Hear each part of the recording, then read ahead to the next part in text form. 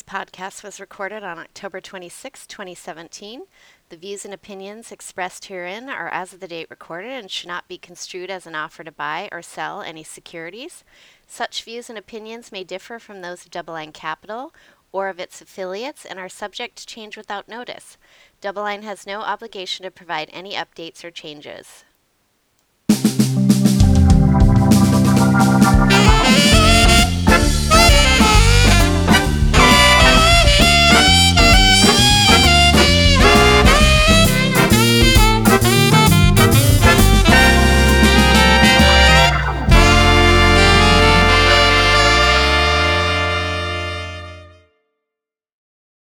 Okay, everybody, welcome to the Sherman Show. I'm here with my co-host, Samuel Lau. Hey.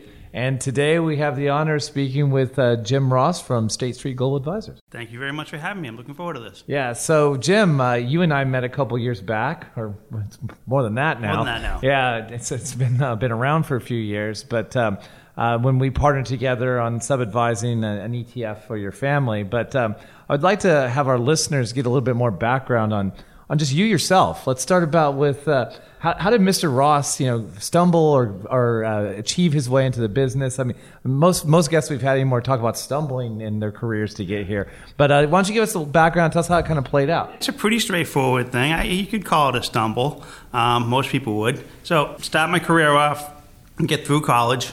Congratulations. It took 5.5 years. Don't congratulate me for too much. Go into public accounting, got an accounting degree, go into that, realize I don't love it. Look for my first exit job, but one of my jobs in public accounting was auditing mutual funds. Cool. I'm going to try this. Get a job at State Street. I figure it's a 2 to 3 year stint. By the way, I celebrated 25 years in July. Congratulations. Man. And 2 months into my job, kind of a new group, new stuff going on, but I didn't have a lot of work. It was driving me crazy. It was literally driving me crazy because I was working 60, 70 hours a week. Public accounting is what you do. New job. So finally I went to one of my bosses and I said, listen, I just need more. If you find something, just grab me. So a couple weeks later, he looks at me and goes, we need your help over here. Well, there was a project team that was working their tails off on something. I didn't know what it was. What was the original SPY? So SPY, just for our listeners, this is the original first ETF, the original right? first ETF, SPY, Spider S&P 500 ETF, now well over $250 billion in assets. But at that point in time, it was the initial ETF. No one really understood what it was. I'm not going to kid you. Was it out yet? Or it was not out yet. It was development? About 2 months before launch. So these guys have been working on this for years. 2 months before launch, they dragged me in. I'm like, cool. And they dragged me in for one specific purpose. They needed somebody to do financial statements. And they knew I could. I'm like, okay, accounting degrees wasn't a bad idea. Now, play it forward. We launched SPY. Honestly, it wasn't a huge success out of the gate. The end of year 2, we had less assets than the end of year 1.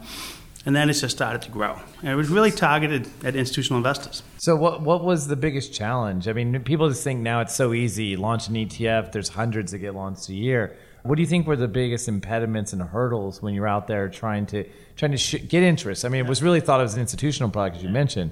What were some of those challenges? So, the challenges, from the beginning, the challenge was, it was trying to solve a problem. So go back to the crash of 87, portfolio insurance didn't work.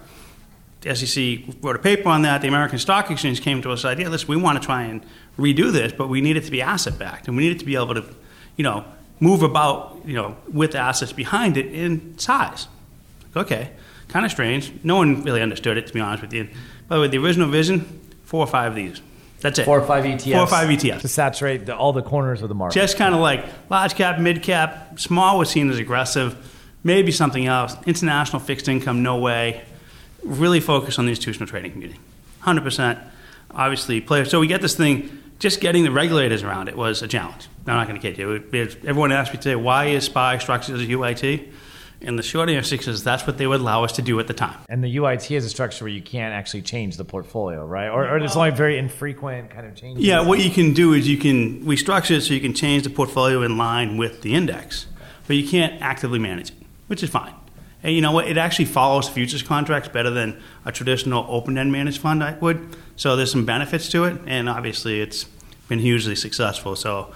But I think from that we kind of went with that, got it to market, and then just trying to get interest in. I mean, this is new, and we're trying to get institutional investors who want to see trading volume, and not dissimilar to the challenges with ETFs today when people launch new. Trading volume begets trading volume, so you have to get the first people to buy. And that was the challenge in the first couple of years. I would get calls from the specialists from all over the world. Hey, if you can solve this, these guys will start investing. And sometimes the answer was yes, sometimes it was no. But a lot of us did a lot of work back then just trying to figure out how to get more interest, mainly led by the time the American Stock Exchange, believe it or not. Yeah, it's amazing that the catalyst for this was the portfolio insurance kind of blow up too, right? Where people are looking for solutions to be able to move really big sums of capital quickly. And I think that's the crash in October '87 was just thought of as everybody running for the exit at the same time, right? So you started with this ETF. You're working in this group. You're doing financial statement accounting. So you're out there now trying to drum up some institutionalists. Where do we go from here? What happened over the next couple of years as you're trying to drum up interest in this ETF? So a bunch of cool things was happening then. So I was, like I said, I was involved in the team that did all the hard work. I give them all the credit. But the reality is play that forward. They all go on to other things, and they kind of leave me holding this as my client. I'm like, okay. So I'm working. And the cool thing for me, because my day job was boring. I'm not going to kid you. I was doing mutual fund compliance and financial reporting. It's not exactly exciting. Move on. Now I'm dealing with traders on Wall Street. They're trying to figure out how to raise assets in this thing. I'm trying to support them any way I can. I'm like, this is a different conversation than I'm used to having every day. This is more fun. And then we just kept on. After year 2, it just started to click. And it started to double. It doubled for a number of years. I mean, 400 to 800 to 1.6 billion, just kept going. We're like, okay, this is cool. So we started looking at new products. We introduced the Dow Jones version of it. Okay. Diamonds, right. We did sector spiders. The sector's what, 98 or 99? Diamonds, both diamonds and sectors were 98. So this is still 5 years later because the original one was 93. Okay. Coming up on 25-year anniversary of the SPY this January. So when you thought about that sector spider, what's the transition? I can see the Dow, right? People quote the Dow. A lot of people don't still understand it's price weighted versus market cap weighted. Yeah, and mid cap was out there at this point too. Well, I think the diamond seems to be harder to trade a little bit because that price weighted thing. But I guess there's that rebalancing component. So the Dow is very easy to trade unless you have a stock split. And then you have a major corporate action. Right, especially if it's a really expensive stock, right? Yes, yeah. It doesn't matter. I guess it's all proportional. It's all proportional, but yeah, you have a stock split in the Dow, that's a major event for that ETF, trust me. So talking about the sector spiders, something that a lot of investors do, very, very popular these days. Let's talk about the motivation for getting those sectors out there. I think that was right around the time when GICS was coming out, the original first coordination of, I think it was just S&P only at the time. And I think it's a hybrid with MSCI and S&P. But what made you guys think about trying to get the sectors of the market there? Because I think obviously SPY, massively innovative, first thing. But the sectors, that seemed to break off from this kind of traditional, widely followed type of index. Yeah, and the interesting thing for sectors is that was the first time ETFs actually did target financial advisors in addition to institutional investors. So, and I'd love to take full credit for the sector idea, but it was brought to us by Merrill Lynch. And Merrill Lynch said, listen, they had a person leading their sector allocation at that point in time, and he had a different view on GICS than S&P. Okay. So they're like, okay, we're going to launch his view. And his view was 10. I think we went with 9 because one of them didn't fit into a... And telecom was too small. Telecom was too small, so we rolled it in. But we also launched this through the Merrill Lynch system to financial advisors who were following his guidance. And you would see flow move in and out based on his recommendations of sectors. And so that was kind of novel. We distributed a whole bunch through Merrill Lynch, got some institutional interest in it, and it just took off. And people now use it, as you know, like water to try and get in and out of sectors. You watch the flows at post-election. It's crazy. Well, I think it's funny, too, because people think there's all this innovation, and it's the people behind it. But a lot of it's reverse inquiry, right? The people are saying, I have a problem out there. And so is it fair to say, a lot of this stuff, you've just been providing solutions to people? Or you've been listening? Well, we always listen. I think, the interesting thing I think about the ETF space is ETF sponsors get a lot of credit for innovation, and we deserve some. But the folks using the ETFs, either whether they're coming to us with the idea or finding a more innovative way to use them for asset allocation, to get to their client outcomes, or finding a better way of solving some of the problems they have, they're the ones that are innovating here. They're the ones that are finding new ways to use ETFs to solve, a problem for an insurance general account, problem for trying to get somebody to retirement. I mean, the ETF is a very flexible product. It's one of the most unique things about it because it can be bought and sold by mom and pop retail, straight through, straight through to the largest, most sophisticated institutional investors in the world.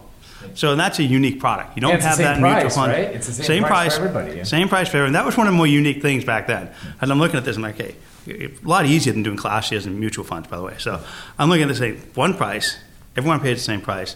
Trading's a little different, and I think we've done a lot of education on that. We need to continue to do that. I think it's the one place where ETF investors still have to make sure they understand how to trade ETFs, which frankly can be pretty straightforward if you just follow some simple things, and B, make sure you know what you're buying. Right. Well, I mean, it's obviously block trading too. You don't want to put $1 billion in one of these ETFs overnight. So maybe you can tell us a little bit of how State Street supports that today, and how having these desks that help facilitate orders. How do you guys do that behind the scenes? Again, remember the listenership out there. We don't want to talk about these dark pools and things, but essentially, how does one as an institutional investor say, look, I want to put $200 million in GLD today. How do I do that?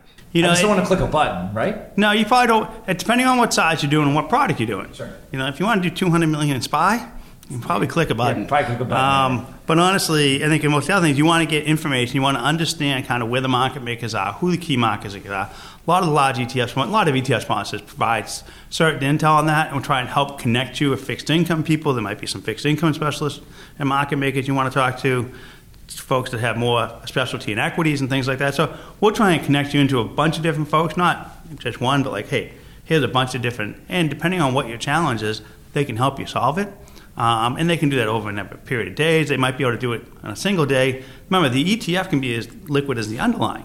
So sometimes you see an ETF that doesn't have a lot of trading volume in the ETF. Well, the U.S. large cap underlying, you're going to be able to trade that in size. Pretty much the most liquid. Yeah. The most liquid and even we've seen that with EM and other things where people have been concerned. You see large size go up. We've seen it with J&K. So, for instance, you talk about going to spiders. So this has all been equity driven. What was the first fixed income ETF that was created? Do you recall that? I think it was circa 1990. I want to say 2004 or so when fixed income relief came out. So once again, with anything with these, we have a strong regulatory environment. We work very close with our regulators. So we started with the U.S. equity relief, then we moved on to international relief came out first, and then fixed income relief came out. I want to call it mid-2000s. I'm not really good on exact years anymore. I'm getting way too old. But so I think it was kind of an evolution. And once again, every time you hit one of those, someone would say, you can't do this on fixed income. And it was always a question, well, hold on. And what we found is, as we've launched ETFs in places where we've heard we can't do it, it's generally helped the liquidity of those underlyings. Yeah. So you can't do it. I know one of the most popular ETFs on the commodity side is GLD. Tell us the story about GLD. There's got to be a good story behind it. So GLD is a great story. And once again, I keep on saying that we partner with folks. So we work similar to DoubleLine. We'll Gold Council came to us and said, we have this idea. And I'll be honest, the first conversation I had with them, like, well, good luck. Go work on that. Let me, we can. But I honestly didn't think a physical gold product was something that would work in an ETF. Completely different from securities, right? Well, it was something that didn't fit in the 40 Act. Yeah. So it's not considered a security. Gold is not a security according to the 40 Act. Gold is not considered a security according to the 40 Act, so it can't be put, it couldn't be done in a 40 Act wrapper, which all ETFs up to that point were in. So I'm like, okay. So they go away, they work with the regulatory environment, they come back and say, listen, we think we're going to get this thing approved, we need a marketing agent, you guys interested? I'm like, 100%. Work within the firm, lots of concern about it. We're not managing any assets for an asset manager. That was a little confusing. Not everyone loved that idea. My chairman of my investment committee told me that this was not a good idea and I should not do it. And luckily, I didn't need his approval. But it was a very innovative idea. And we knew once we were getting close to launch, you could see the demand. You could see, okay, we're going to basically take a product that retail investors and even financial advisors had a hard time getting access to, and commoditize, not make it available to a lot broader audience. And it's a product that has deep liquidity. So it wasn't a question of could the market take it? And it ended up being hugely, hugely successful. And it's an asset that's been traded for hundreds, if not thousands of years, right? So that's been obviously a successful foray. What else has been innovated since GLD? So we went through equities, fixed incomes, we got commodities. What else has been another level of innovation post that? It's been a ton. I mean, you go to some of the things we've done in the active space. So active fixed income, Obviously, our partnership with you and several other folks, we've got into that space. So I think we've seen some things, innovation in the active space. We've seen it just, even if you look at segments of fixed income, going from, really core fixed income to high yield to munis. And that was another question. Can you do this with munis? You can. Yes, there's some challenges you have to address. So I think you kind of look at some of the things we did in fixed income, play it forward, you get to active, you get to international, emerging, EM debt. You've seen a lot of different things that you can wrap into an ETF. I think as you continue to see it, we see the evolution of things that more, more some futures backing when you're looking at some of the commodity products that are getting to things that you can't physically hold. Right. And trust me, used to be the ETN is the way you had to do the commodity stuff, but now it's kind of changed. You can do it into a commodity structure, commodity pool. Yeah, but it's also, it's one of those, like, in this way, I always want to educate folks. You have to make sure you understand what the outcome is you're trying to get, because they're going to look differently. Mm-hmm. If you're underlying in futures, you're going to get a different outcome because of roll risk and other things. Right. But somebody said, well, why are they good? Why are they okay? I'm like, well, it's the only way you can get access to oil. I cannot do a physical. Trust me, we've looked. You cannot do a physically backed oil product. You can't insure it. Yeah, I would hate to see the expense security ratio risk you'd see out there. I mean, where are you housing it, and the armored guards you'd have outside of there. Yeah, the expense ratio would be very high. Right.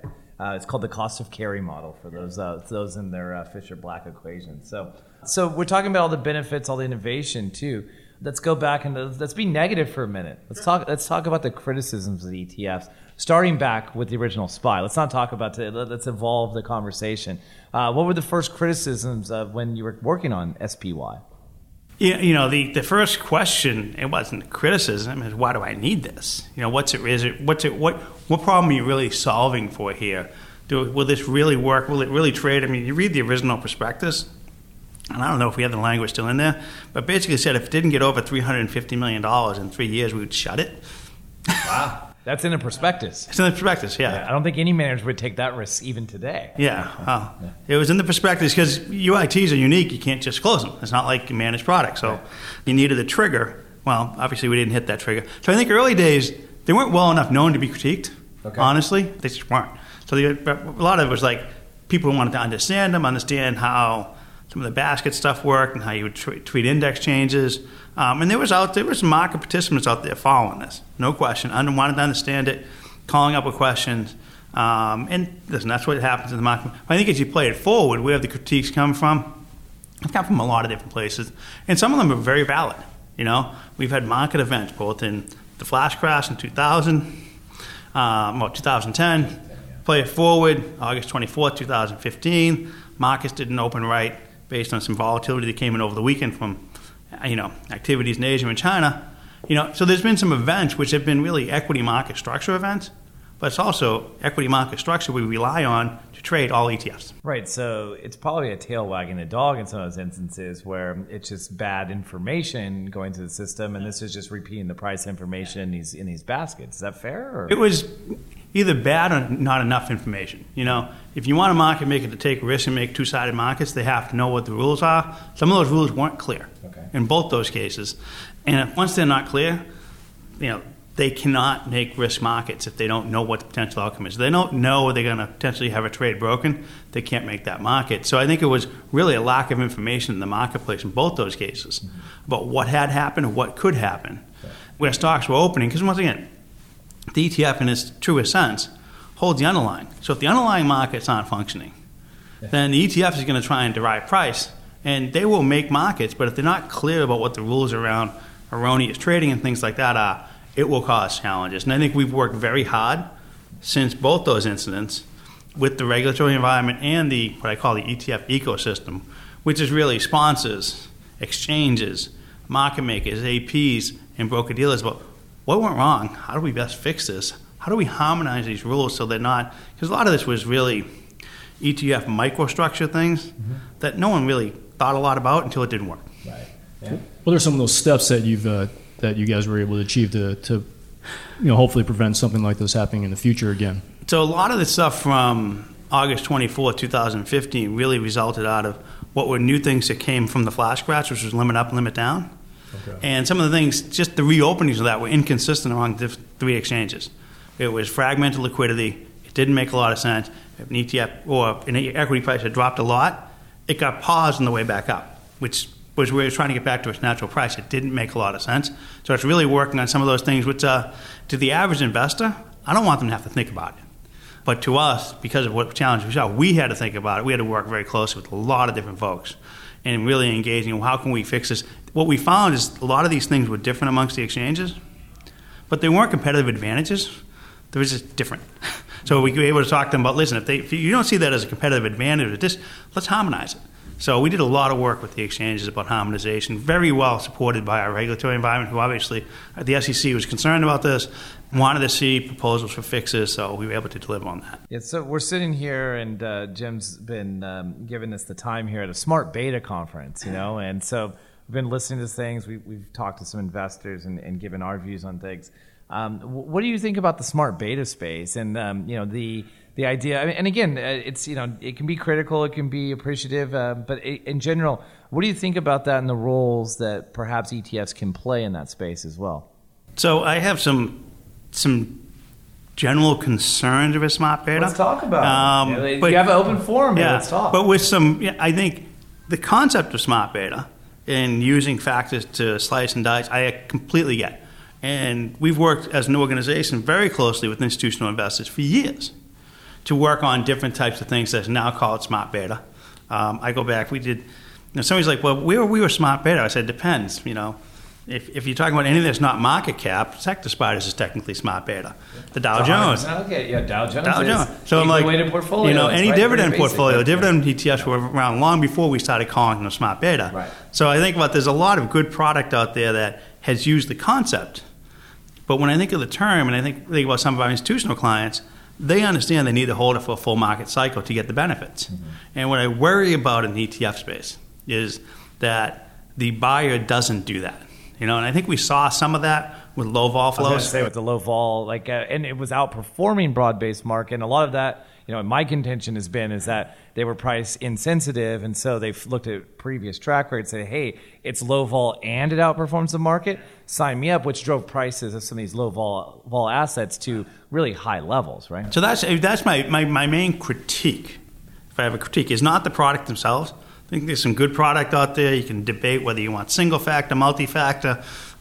We as an industry will deliver you any product that you want. There's no question about that. But it's really about how best to use them when trying to achieve your target outcome for your portfolio. Whether that is, you want to become a trillion, you want to become a billionaire, or you're just trying to save for retirement, or you want to buy a boat. I don't care what it is. You're just trying to make sure that the investment strategy that you're implementing, whether it uses Smart Beta or market cap, I could care less.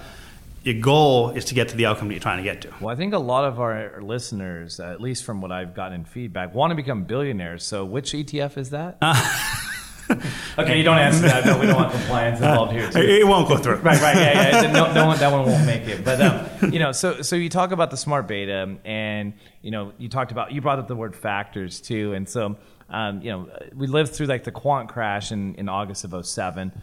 Where there was a lot of similarities in models. I think a lot of people grew up in the same school of thought. A lot of people worked at Global Alpha. Goldman kind of broke off, and there was this kind of, I wouldn't say they were all doing the same models, but there was a lot of overlap and similarities. When it's value, regardless of the factor used. But, how do you think the market's responded to that? As we talk about factors now, do you think, we keep hearing about quant factors, it seems to be on the tip of everyone's tongues today. And so when we do that, the bigger question is do you think the market is better prepared today for these kind of quantitative models than they were historically around the August 2007 event? I think the markets are probably better prepared. I think the investor might be better prepared too.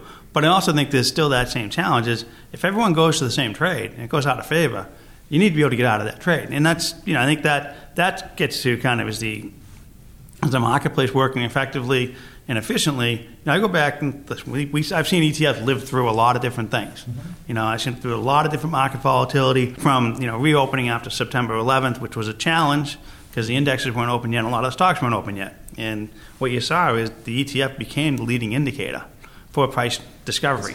Yeah. We go through 2008 when fixed income markets were, let's call it, not trading all that well.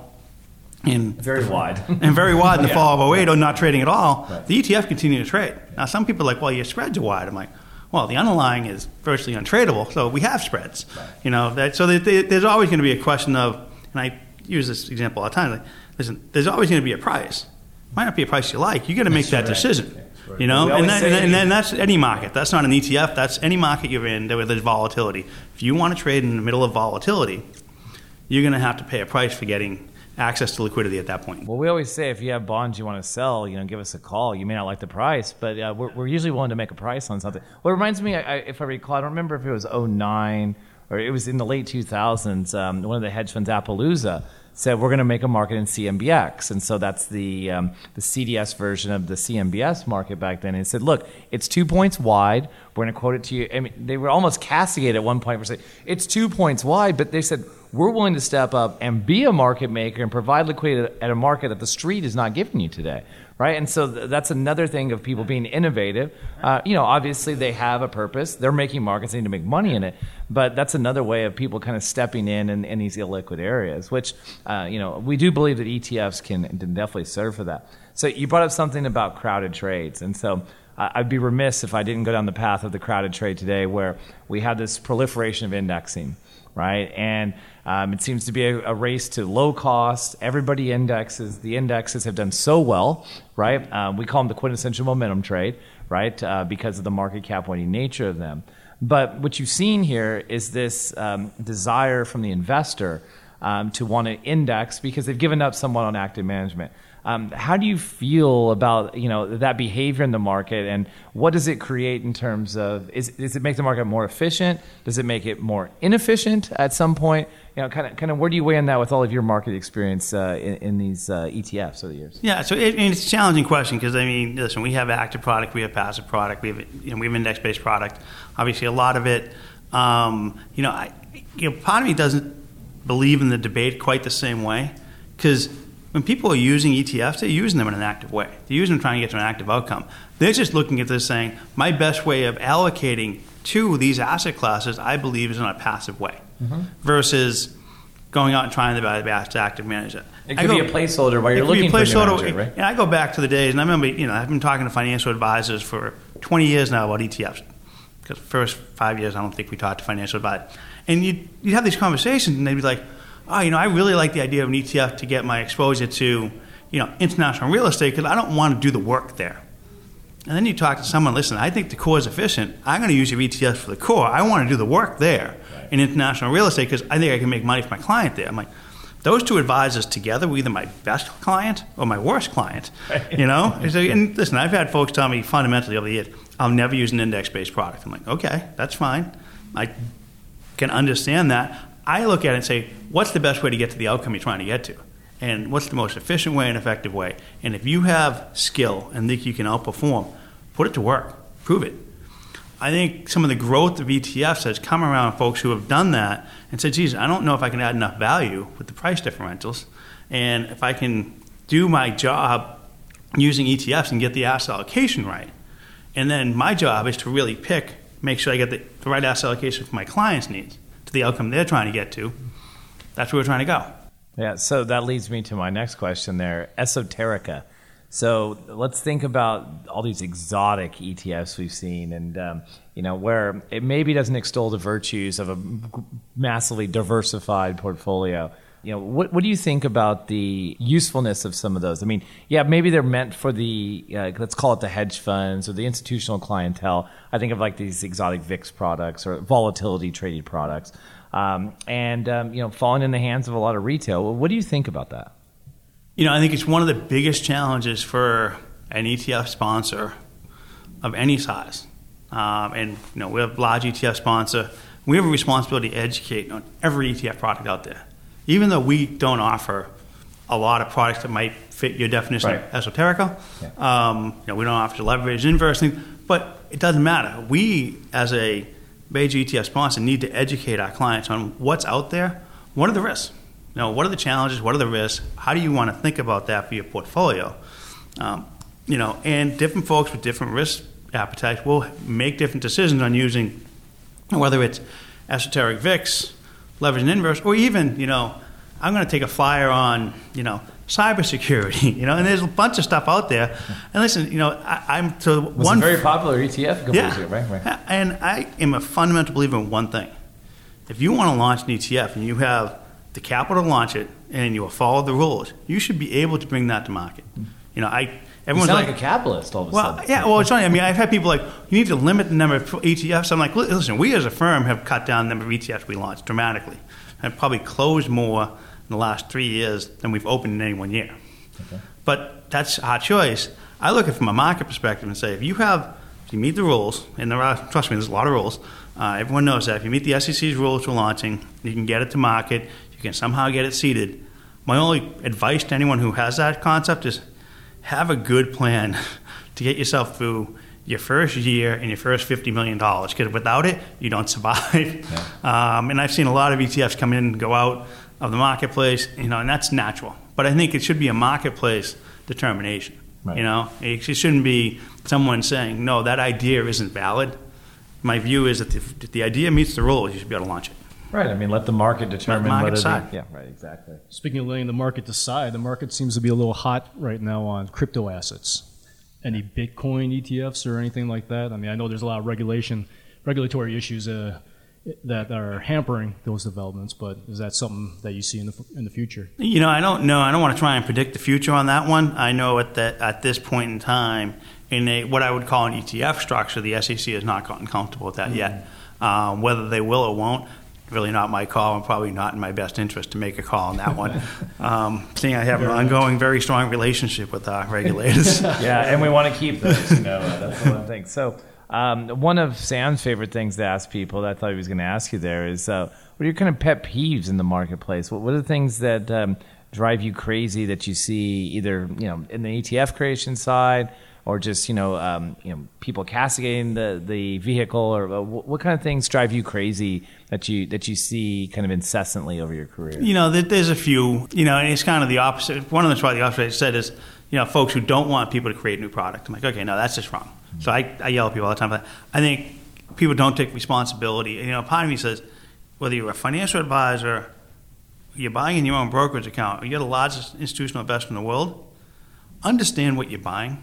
And my pet peeve is I've gotten calls from people saying, I bought your product and it didn't work the way I thought it would. I'm like, well, what didn't you understand? Like, did you do, listen, I know not everyone in this world is going to read a prospectus before they hit a ticker. I get that. But understand the fact sheet at least. Understand the basics of it. Understand what the goal of it is. I've had conversations with, a private banker who was just starting a new job. I'm going to start using these leverage and inverse ETFs. They seem like the right thing. I'm like, do you understand the daily reset concept? And he's like, I have no idea what you're talking about. I'm like, okay, that's a challenge. You need to do some homework. So you're inherently short volatility in those products too. So that's So I'm kind of like, so that's one of them. I think, there's a whole thing around education where I just don't think we as an industry, and I've been on my high horse on this, and it's on us, have done a good enough job. If you have folks out there who are not getting the outcome they think they should get from an ETF that they bought, to me, part of that we own. Part of that has education on us is how they access it. Do they make the wrong? Do they put in? I talk to people all the time. Don't use market orders. Use limit orders. Right. Don't. Especially something that's in high volume, right? Exactly. Yeah. So there's a lot of different things around educating on the trading side that I think continues to be important, and it's evergreen. It's not going to stop. So I have my. I see some folks that will get up and just talk about their book and what's really important, and it's just and. I'm sorry. We have a broad set of products, so I probably have a different pulpit. But to me, our job is to really educate the entire marketplace and less trying to figure out how to make sure they buy. Listen, we have a sales team that's out there trying to explain why to buy our products over others. They do a great job of it. When I'm educating, I want to be educating to the mass. Well, I will say, I remember when you came in our offices and were educating us on the merits of an actively managed ETF.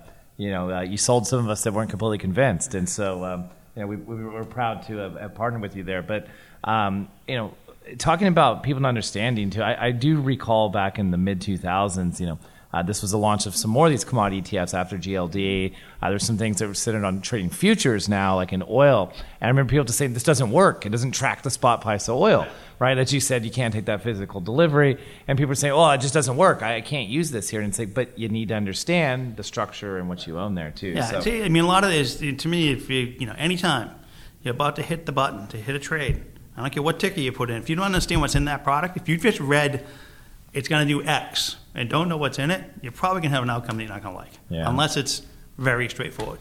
So let's talk about ways of improving those outcomes. So we keep reading. We've read recently your firm has kind of cut the cost on some of your offerings out there. I know you're taking a deep breath here. I know we all run businesses. But the thing is where do you see this kind of race for the bottom in fees in some of these products? Like, what do you think the ultimate outcome is? Is it we're passing are there inherent risks to doing that? And again, not being accusatory of anyone, but if it's a zero cost product, there's got to be a fee somewhere. Market makers don't do this for their health. What should investors be? What questions should they be asking now about? Is there something hidden or implicit in this thing that I'm getting for a basis point or 0 basis point type of fee? Well, to the best of my recollection, we haven't gone to 0 yet. Right. Yeah, and I mean we're getting there. We're infinitesimally small, but we're not 0. Yeah, but no, I do know we talked to someone that offers a 0 fee product. Right. Recently. But again, there's fees on the other parts. Yeah. But again, what do you see is what distinguishes it? Do people just want just broad baskets? Because you're going to have deviation too. Everybody has to have a different index or a different basket in their line. Yeah, in some cases, the different index, and I think that is something people want to evaluate what they're buying. I think part of it is that in certain core asset classes, you want to be in that space. There's a buy and hold investor that's very attracted to that. There's also folks who are much more interested in the liquidity side of the trade, right? And are less concerned about whether the expense ratio is 4, 5, or 7, or 9, but they want to be able to know that they can put $25 million to work, $50 million to work without really thinking about it, or $100 million in the case of SPY. Right. So I think there's a kind of a bifurcate. So while ETFs can attract to all different market segments, we're seeing a bifurcated market in some cases where the more retail-oriented advisor is much more, or investor, frankly, is much more sensitive towards the one price. I do think that you still always want to look at the total cost of ownership. Right. That includes liquidity, accessibility. Liquidity, bid-ask spread. Right. What's the cost to trade it? So I mean, there are other things people have to factor in. It isn't just about one price. Right. I think the challenge with that is the easiest thing for an investor to look at is the expense ratio. Right. And the other things change every day and a lot harder. Sure. So, one of my education ways, you always want to look at the total cost of ownership because, you know what? Buying the cheapest ETF, if you're holding it for 2 weeks, isn't going to matter. Right. The difference of 5 basis, I don't care if it's 20 basis points. Yep. The liquidity value of having a much more liquid ETF and a tighter bid-ask spread is going to be much more impactful than if you buy the cheapest one. Yeah, not surprisingly, we get that a lot on the institutional side. We want to give you all this amount of money, but we want to do it for low fee. Well, so-and-so is willing to run it at a lower fee. And it's like, but it's what you get at the end of the day, right? And so, some things need to be, you should pay for liquidity. And that's what a lot of people don't understand with an ETF is the ETF, you should pay a little bit more for having the accessibility to have your capital at any point in time during the day, right? 100%. Yeah. So, always tough to have a crystal ball. I think as a large ETF sponsor, we will have a part to play in it. A couple of things I think you'll see, and whether it's 5 years or 7 years, or I've gone out to 2025 with certain market predictions. So I think this conversation is primarily around the U.S. ETF market. The global ETF market will go faster. Okay. And we'll see ETFs grow. In terms of dollar amounts or let's call it percentages right now because it obviously have a smaller base. I Right. think the global ETF market today is approaching 4.5 trillion. The U.S. ETF market, I think, is around 3.2 of that. Okay. So obviously much more sizable. But when you think about just the demographic trends globally, I would expect that ETFs in places like China and India will become bigger parts of their market over time. They all have ETFs today, but there's still small pieces of their marketplace where it's a much more significant piece of the U.S. marketplace because it's much more developed. So I think, we look at that. So I don't know. I think in the U.S. side and even in Europe, I think what we're going to see and continue to see is I'm going to see more growth in fixed income. I do think there's there's definitely more areas to grow. I think the fixed income market, fixed income ETF marketplace. It's when you look at that as a scale to the U.S. equity markets, to the U.S. equity ETFs. It's much smaller. Right. So I think there's some runway there. I think you'll continue to see innovation around the commodity side. I think you'll continue to look at how do you best, I think there's a lot of discussion on ESG. Right.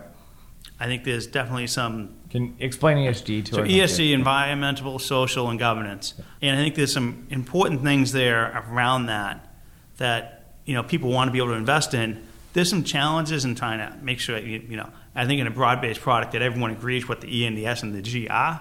How one defines what the how E one defines defines. it, right. I think we've gotten to some better places with information. I think the index providers are adding, actually bringing us more information. I think Isn't there like a United Nations board or something that kind of signs off on kind of the ideas, but it doesn't really say this security qualifies, right? Right. It does, yeah. I mean, it's very few folks want to say this security qualifies. The index providers are starting to do that, but it's also sometimes. Listen, these screens have been in a lot of quant models for a number of years as people are evaluating companies. But trying to put it so that everyone would agree on what the E and the SSG is in a broad-based product is challenging. Yeah. But I do think we're going to see market trends that will continue to grow with the ETF market. I made a prediction at the ETF conference last January, that we could see, and once again, this is on all cylinders, but I could see $25 trillion by the end of 2025. So 25 for 25. It's kind of like 30 for 30. We're gonna attribute the 25 for 25 for you.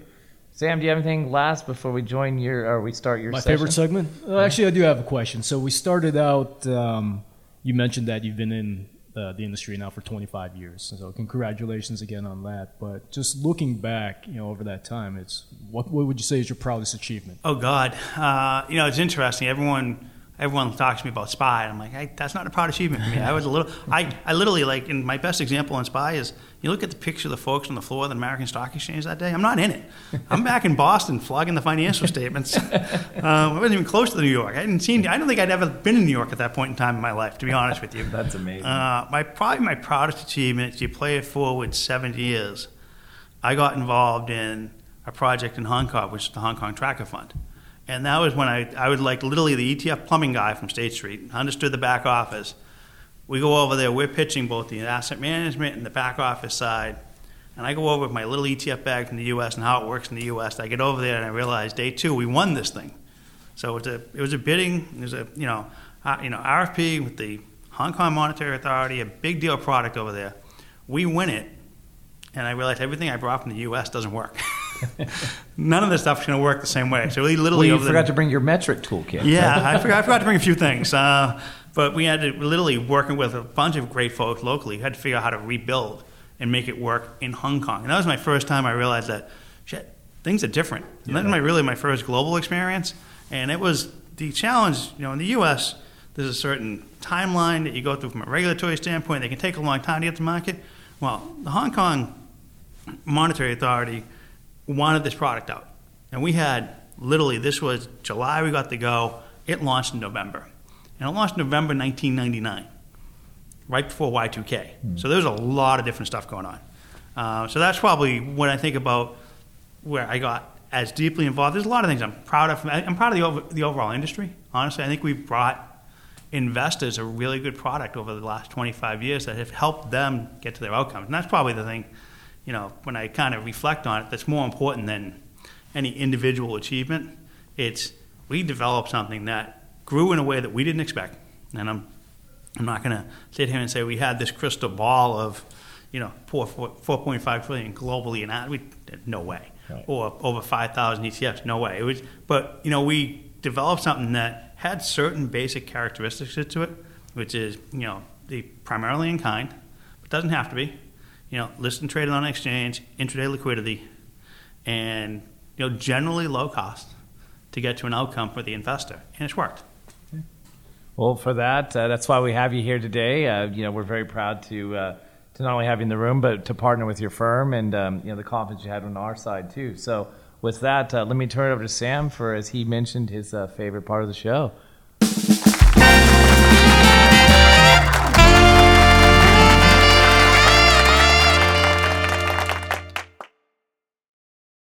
Great. So this part of the show is, as Sherman says, Jim, in case you're not familiar, I'll just go ahead and repeat the kind of the ground rules here. So what I'm going to do is I have a list of words in front of me, and I'm going to alternate these words between you and Jeff Sherman here. And what I would like in response is either a one-word answer, or some people take it a little bit farther and add a phrase, or just however much you need. But let's just try to keep it closer to the one word rather than the phrase. So I'll start out with Jeff Sherman here. And the first word of the day, sir, is debt ceiling. A debacle. Mr. Ross, liquidity. Your friend. Balance sheet. Unwinding. That's from the Fed, by the way. Now, this one I've heard that you're a bit of a country music fan, as am I. So, George Strait. The king. Oh, yeah. I agree there. Pomegranates. Disgusting. Active management. Useful. Artificial intelligence. Future. Smart beta. Complicated. Popcorn shrimp. Boston. I had some today, or yesterday. You did? Where was I? Yeah, you weren't Oh, invited. man. All right. Goodwill Hunting. Great movie. Apple. Except You got to say the Apple part, yeah. Yeah. Fed chair. Powell. World Series. Astros.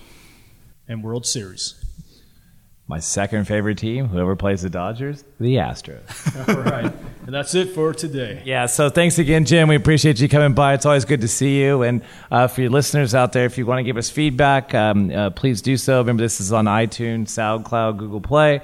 And as well as you can reach out to us at info@doubleline.com if you have any recommendation for guests, feedbacks, criticisms, or any suggested words for Mr. Lau for the future. So again, thanks again, Jim. Take care, everybody. Thank you guys very much for having me. I really enjoyed this. Thanks a lot. Awesome. Great, Jim. Take care. Bye-bye.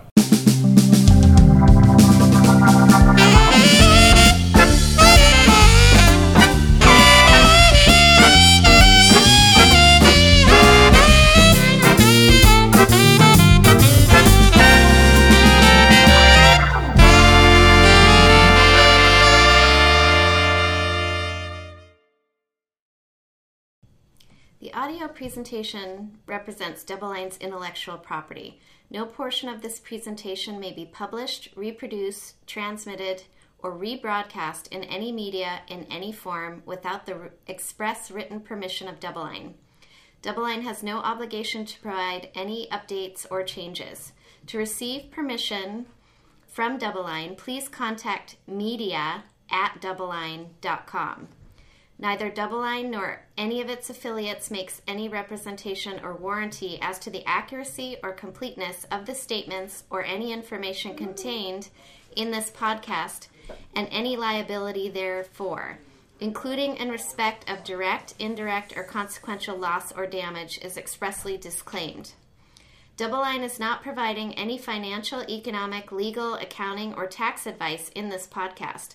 The receipt of this podcast by any listener is not to be taken as constituting the giving of investment advice by any DoubleLine entity or individual to that listener, nor to constitute such person a client of any DoubleLine entity. The portfolio risk management process includes an effort to monitor and manage risk, but does not imply low risk. Copyright 2017, DoubleLine Capital.